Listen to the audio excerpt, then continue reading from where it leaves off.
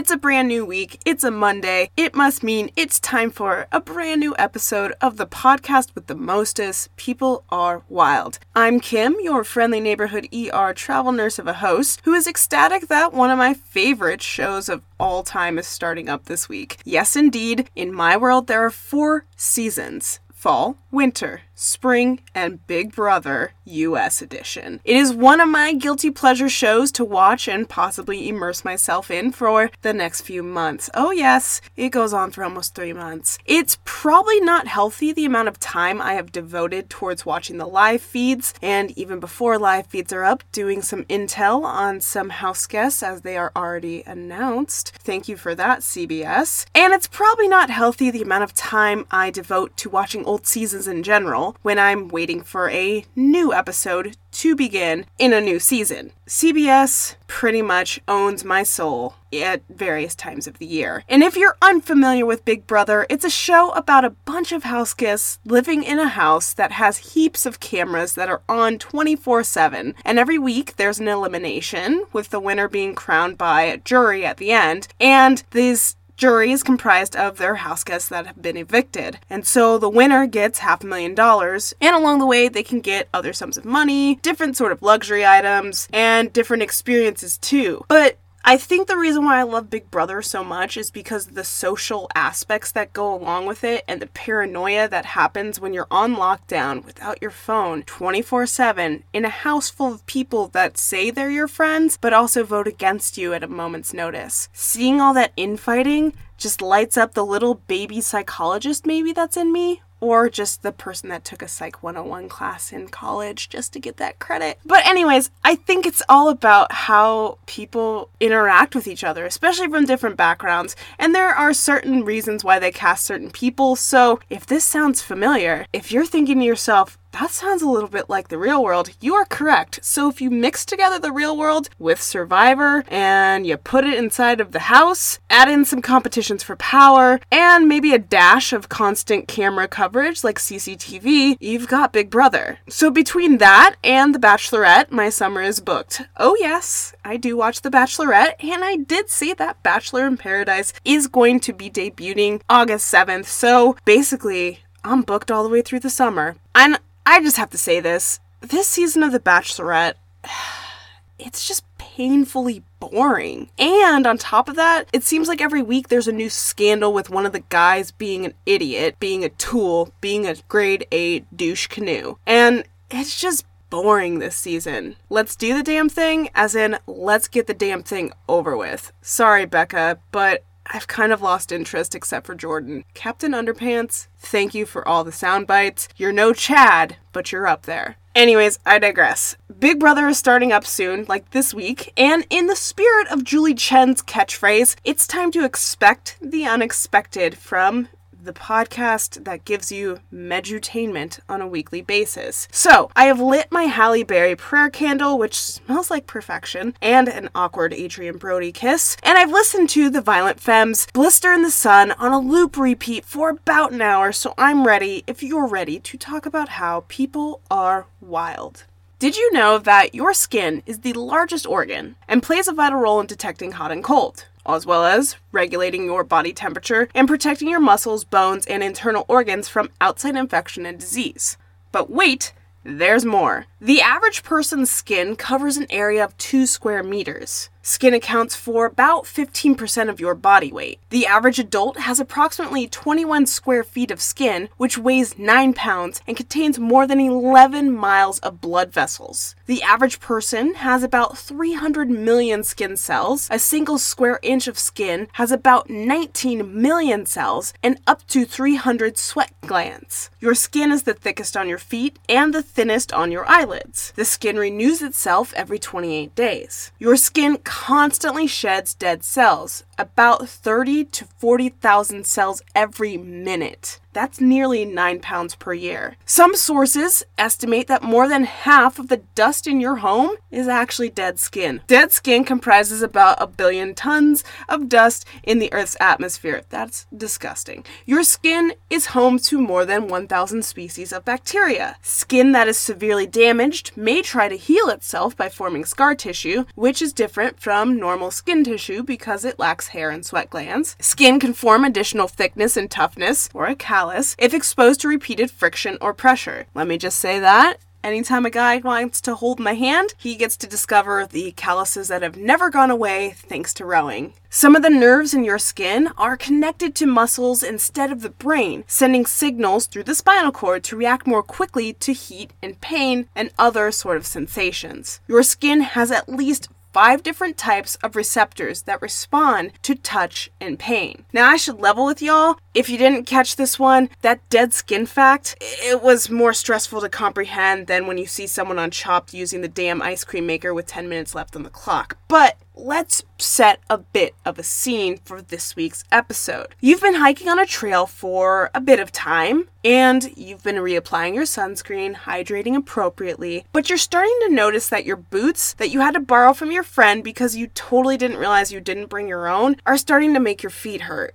More to the point, you're feeling a hot spot on the back of your right ankle, and you still have 3 miles left until you're back at the trailhead. So take yourself out of that scenario. Maybe the outdoors isn't really your jam. Maybe you're at a party, and you wanted to look distinguished and fancy, like an Iggy Azalea song, or maybe like you're at a dinner party from hell. And so you went to Ross and bought some heels at a good deal because there is nothing wrong with a bargain, and I will always stand by that. And I didn't realize heels and deal rhymed until right now, so bought some heels at a good deal. Trademark that, Ross. You can have it. But you made a mistake. You didn't quite break in those heels. In fact, you didn't do it at all. Not even once, because you're a flip-flop and sneaker type of person, and you don't have time to break in heels. So now you've found that you've got a bit of a hot spot developing on the inside of your right great toe. So what do you do on your hike or to get through your night to make sure that these things aren't ruined by these wannabe blisters? We'll get ready to zig-a-zig-ah with some tips on how to treat hot spots and blisters. Now, in your pack, or perhaps your purse, bum bag, fanny pack, whatever you call it, you might want to invest in carrying some moleskin, duct tape, athletic, or other medical tape when you're wearing shoes that aren't quite broken in yet. Now, FYI, moleskin is not some promotion thing from Celebrity Mole or The Mole, which was one of the greatest reality TV shows in the early 2000s that was actually gone much too soon. Pour one out. They should reboot that show, especially Celebrity Mole version of it. Wasn't Anderson Cooper on one edition of it? I'll have to look that up later. What was I talking about? Moleskin, right. Moleskin, or mole foam, is available at stores like Walgreens and Walmart, so don't think I'm talking about something that's only available to healthcare peeps who work in an ER setting or EMS. Moleskin is a soft cotton flannel with adhesive on the back. Mole foam is thicker and somewhat more protective than moleskin. Either one you should keep in your pack and maybe consider keeping a bit in your bag when you're maybe wearing heels or shoes that you haven't quite broken in yet. So what you'll do if you assess that you have a hot spot developing is you'll take a rectangular piece, cut an oval-shaped hole in the middle, kind of like a donut, that's the size of the hot spot. You'll center this piece over that hot spot and secure it in place, making sure that the sticky side is not on irritated skin. Now this will act as a buffer against further rubbing. You'll want to reinforce the moleskin or mole foam with some paper tape. You can do the same thing with duct tape in terms of making a barrier, or even athletic tape, but you might want to use some sort of lubricant under that tape to prevent the skin from tearing when the tape is removed. The stickier the tape, the more the risk for tearing. And that just will mess up your lovely hike or nice evening if you intended on making a hot spot a not spot and trying to make sure it doesn't become a blister.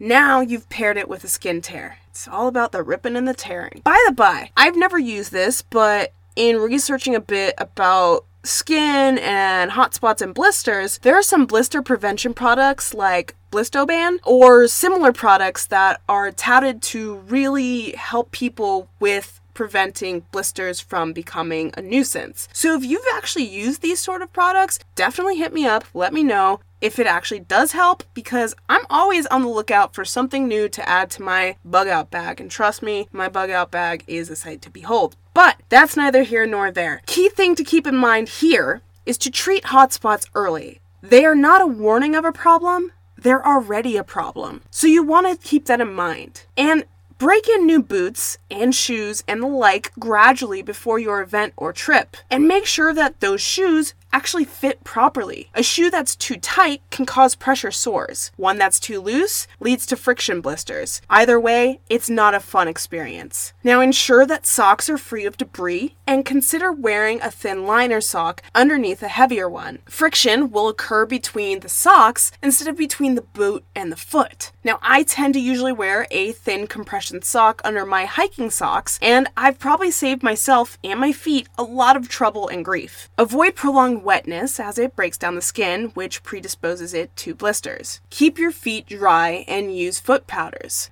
Now, I've had the distinct honor and pleasure of meeting a few thru hikers, people who hike the PCT and the AT, those being the Pacific Coast Trail and the Appalachian Trail respectively. And some of them have actually completed both. So they're like these intense thru hikers, backpackers, people that I'm like, oh my gosh, that is my dream. It's a weird dream, but we all have dreams. One thing that they'll tell you though is to give some loving on your feet. By practicing good foot hygiene and foot care, you won't have issues that'll kill your excursion. Well, at least not from the foot aspect. Also, apply moleskin to sensitive areas where blisters commonly occur before your activity. But speaking of blisters, how is that for a segue? They can ruin your trip in a major way. So say your hotspot evolved into a blister, or that it just skipped over the whole hotspot part and now you've just got a blister. If the blister is small and intact, do not puncture or drain it.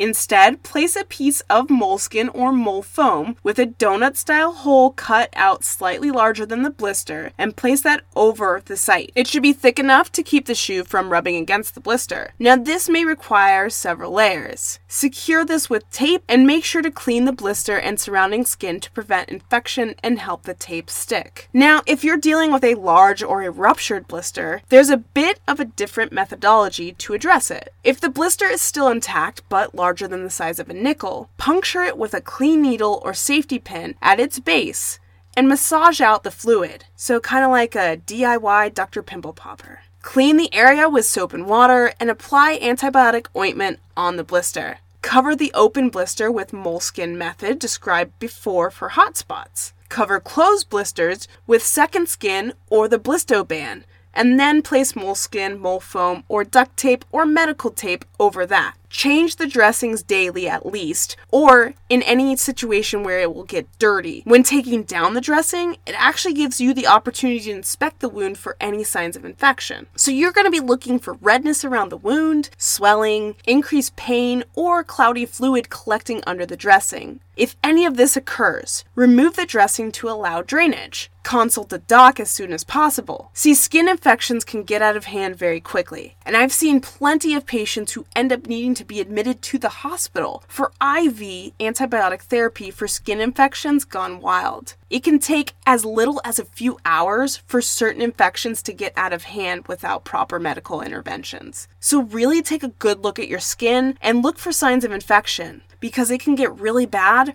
really fast. Oh, and speaking of skin infections, sometimes when you're camping, having a good old time, never doing no harm, you end up with a friend who gets a fungal infection, who is possibly going to ruin your whole experience. Thanks a lot, Lisa. Or are they? See, fungal infections are encouraged to grow in hot, sweaty, poorly ventilated conditions, so you see it in a person's feet and their groin. By the way, how hilarious is that terminology? Encouraged to grow. Come on, little fungus, you can do it. Go for it. Come on, George. I don't know why, but I guess in this case I've named a fungal infection George. But say you develop a George in your crotch. As in things that are red, itchy, scaly, blistering, or crackling, maybe you shouldn't encourage it to thrive. George, you're kind of being a pain in the groin. So here's how you combat a George of a fungal infection. You need to wash the area thoroughly with soap and water, and then Air dry. Apply a thin layer of 1% hydrocortisone cream or over-the-counter antifungal cream. And if the George is severe enough, consider prescription-level antifungal cream. In order to try to prevent a fungal infection, wear cotton underwear or cotton socks,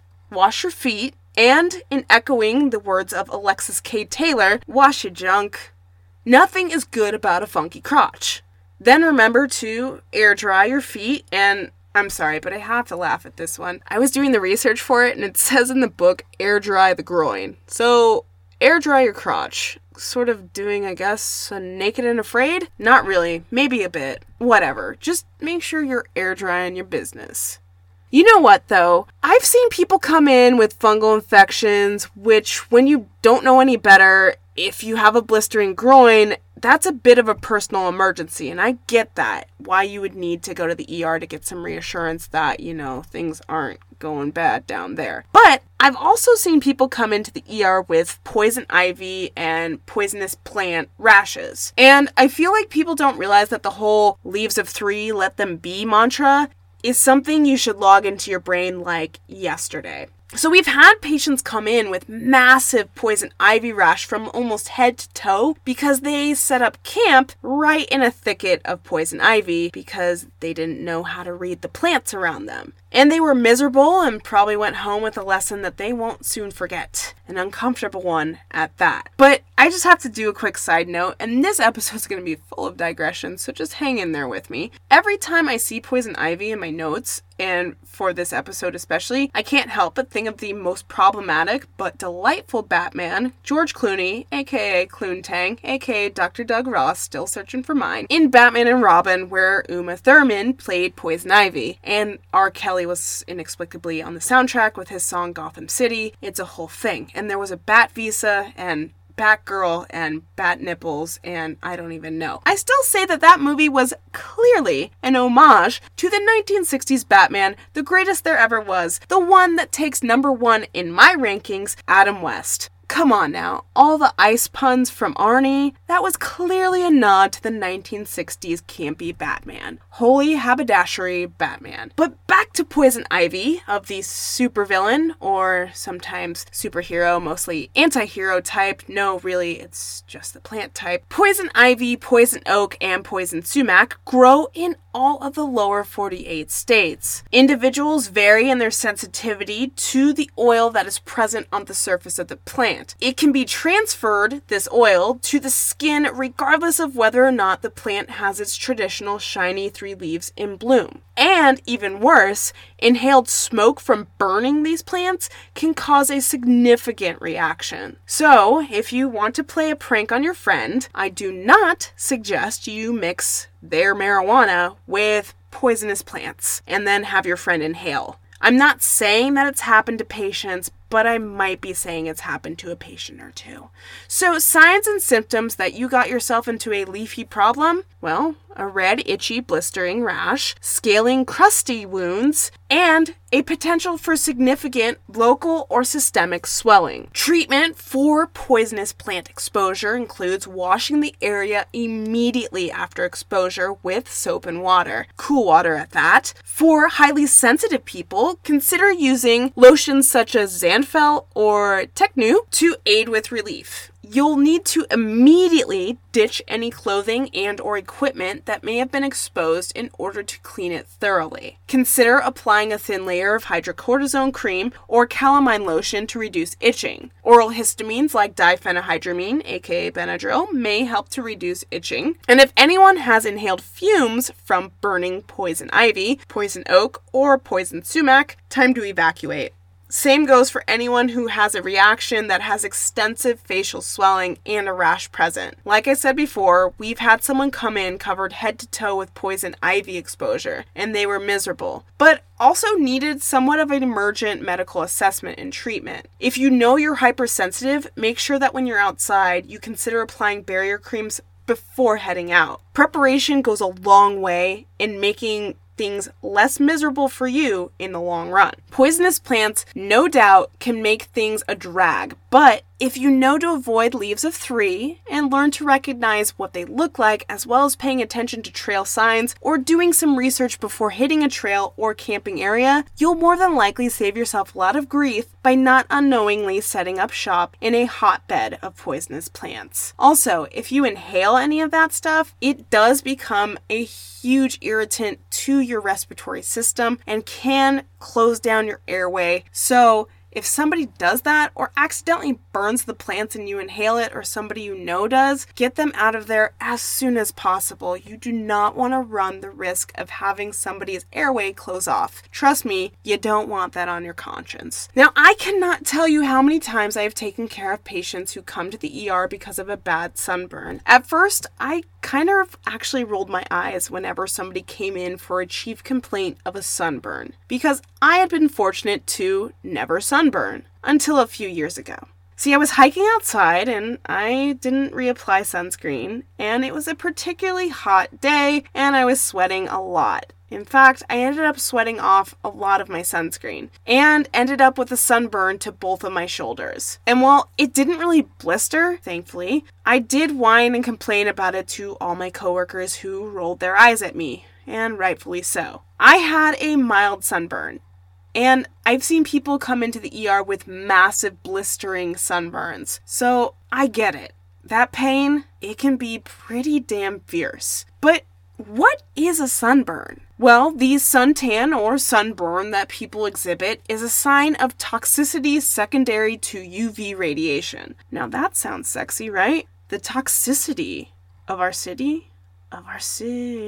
No, sorry. The long-term risks of UV exposure include skin cancer and, perhaps a Kardashian-level nightmare, premature aging of the skin. Signs and symptoms of a sunburn sounds like a no-brainer, but honestly, if you're like me and you have a complexion that is not susceptible to getting burnt, you sometimes don't realize you're being burnt until it's a bit too late. So signs and symptoms include redness that is painful, sometimes swelling, or even blistering. So the biggest things you can do are to cool the burned area as soon as possible. Sometimes applying skin moisturizer or aloe vera gel can help, as well as taking ibuprofen for that pain. Hydration and limiting further sun exposure helps with making sure the burn doesn't get worse. So use that sunscreen and don't take your complexion or history of never getting burned for granted. Just trust me on that one. And I think at this point, I've incidentally done 2 episodes relating to the sun and the heat in some way, shape, or form. So if you don't get it by now, how important sunscreen and UV protection and sun safety and sun-wise things are, I'm just at a loss for how else to tell you to protect yourself from that big glowing orb in the sky. So just wear sunscreen. Please just do that. Please let that be the takeaway. But being as it is summertime in the States, aside from harping about sun safety, I have to mention that this is the primo season for seeing another common problem in the ER. So sometimes it goes like this. A teenager comes in with their family. Their parents are desperately trying to stifle a laugh when asked why they're coming into the ER. Turns out that the teenager snagged himself and has ended up with a fish hook stuck in the back of their head. And they couldn't get it out. And their parents think it's hysterical. Now, I've noticed that there are a few different methods for removal in the ER depending on who the physician is that is doing the removal. But the results are always the same, with the hook being removed. But what if you're caught out there and you end up with a fish hook in your finger? Well, number one, stay calm and try and find the humor that at least you caught something that day, right? What you need to do is attach about a 12-inch piece of string around the curve of the hook. Now simultaneously push down on the eye of the hook and pull the string along the axis of the hook. The hook should come out easily. And like I said, in the ER there are a few different methods, but the one I described for you is one that you can do outside if you end up hooking up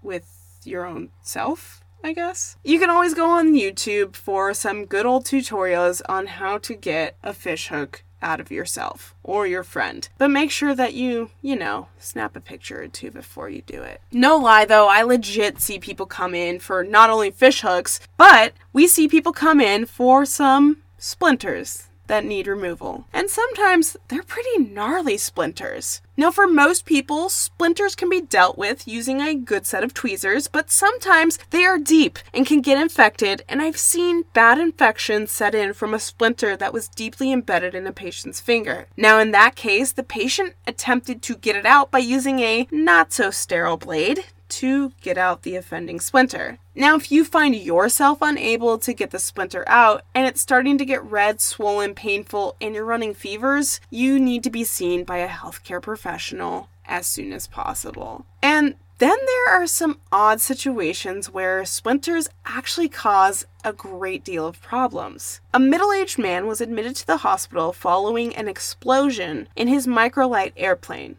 The propeller had shattered, tearing off part of his left hand and embedding the propeller itself deeply into his skull and abdomen. Almost sounds like a storyline right out of Grey's Anatomy. Well, this here's real life, y'all. After being stabilized in the ER, he underwent surgery with a combined team of anesthesiologists, plastic surgeons, and neurosurgeons inputting. So, the dude got a bit taken off the top, if you will, when they opened up his skull and had to do a procedure that involved a recession of part of the cerebellum into which a section of the propeller was actually still embedded into. Now, within a couple weeks, this patient was actually making a good recovery. Sure, he still was left with unsteadiness and had left-sided deafness and left-sided facial paralysis, but he was alive. Just as a side note, there's a procedure that they did on this guy to help alleviate some of the facial paralysis he had. And so in this procedure, the eyelids are partially sewn together to narrow the opening. And this is done in effort to protect the cornea from exposure caused by inadequate eyelid coverage that can occur with facial paralysis. So if you're not too squeamish about eyes, you should really look it up because it's really hella interesting. And I didn't even know that was something they did for paralysis, and they do it for other conditions where the eyelid just doesn't close quite as much as it should to protect the eye. And it's interesting that people basically have their eyelids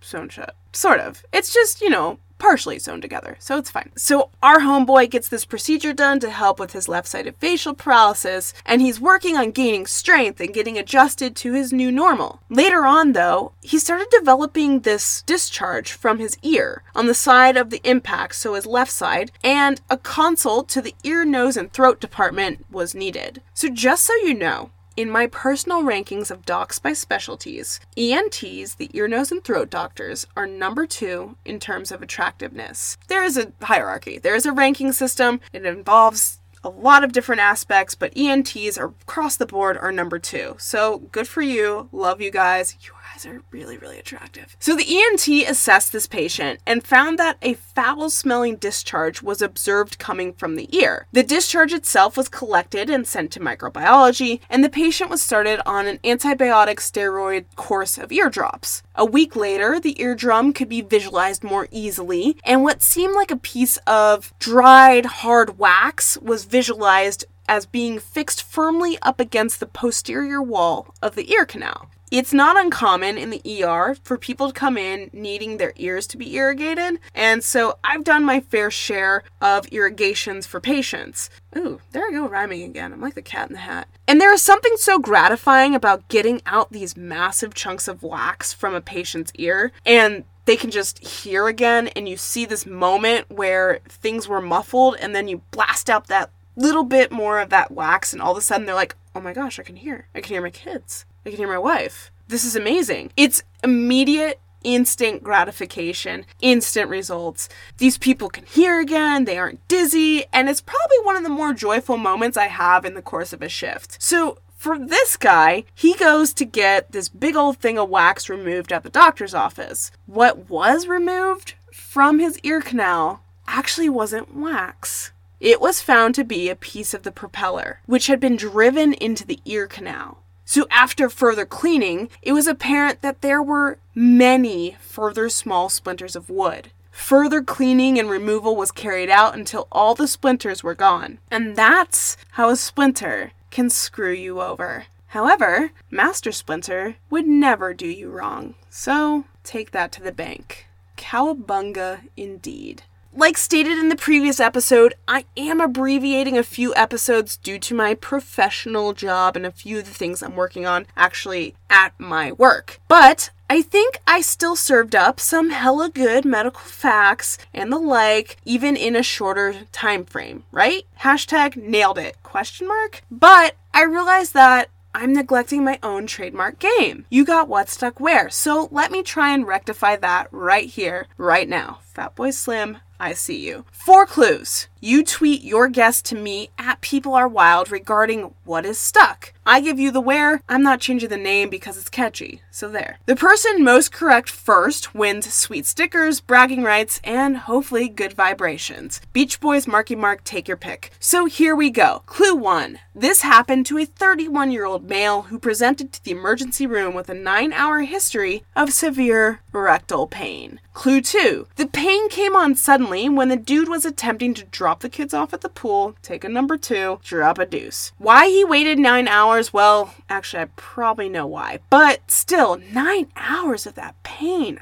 God bless. Clue 3. Upon examination of the gentleman's rectum, a hard, sharp object was lodged horizontally just above the anal cavity. And finally, clue 4. It's not mentioned if the man was a colonel, but I'm sure he was looking at a few churches to give thanks after being sedated, and the foreign object was removed with no signs of perforation, and the patient was discharged home where he made a full recovery. So there you have it. I'm going to be highly impressed if one of you accurately gets the object stuck. But then again, I won't be that surprised. Y'all are a smart bunch, and I'm lucky, humbled, grateful, #blessed that you listen not just to this podcast, but to podcasts in general. And I think I can say that, at least for me, the listeners, you guys are the true MVPs in the whole entire podcasting world. So a big thanks goes out to all of you for being on board this roller coaster of a podcast with me. So, wrapping it up, believe in the good, show gratitude daily, practice random acts of kindness, and keep this in mind as we start another new week. It's from Dr. Jane Goodall, who said, quote, "What you do makes a difference, and you have to decide what kind of difference you want to make." Hi, I'm Carla. And I'm Michael. And we're Go Postal Podcast. The podcast where we read your drunken ramblings, postcards, emails, whatever you can think of, really. And how do you get these sent to us? You can send it to P.O. Box 198514 in Nashville, Tennessee 37219 or gopostalpodcast@gmail.com. You can also find us on Twitter and Facebook. You can find us on Spotify, iTunes, Stitcher. We release an episode every Monday. Auf Wiedersehen! Ciao!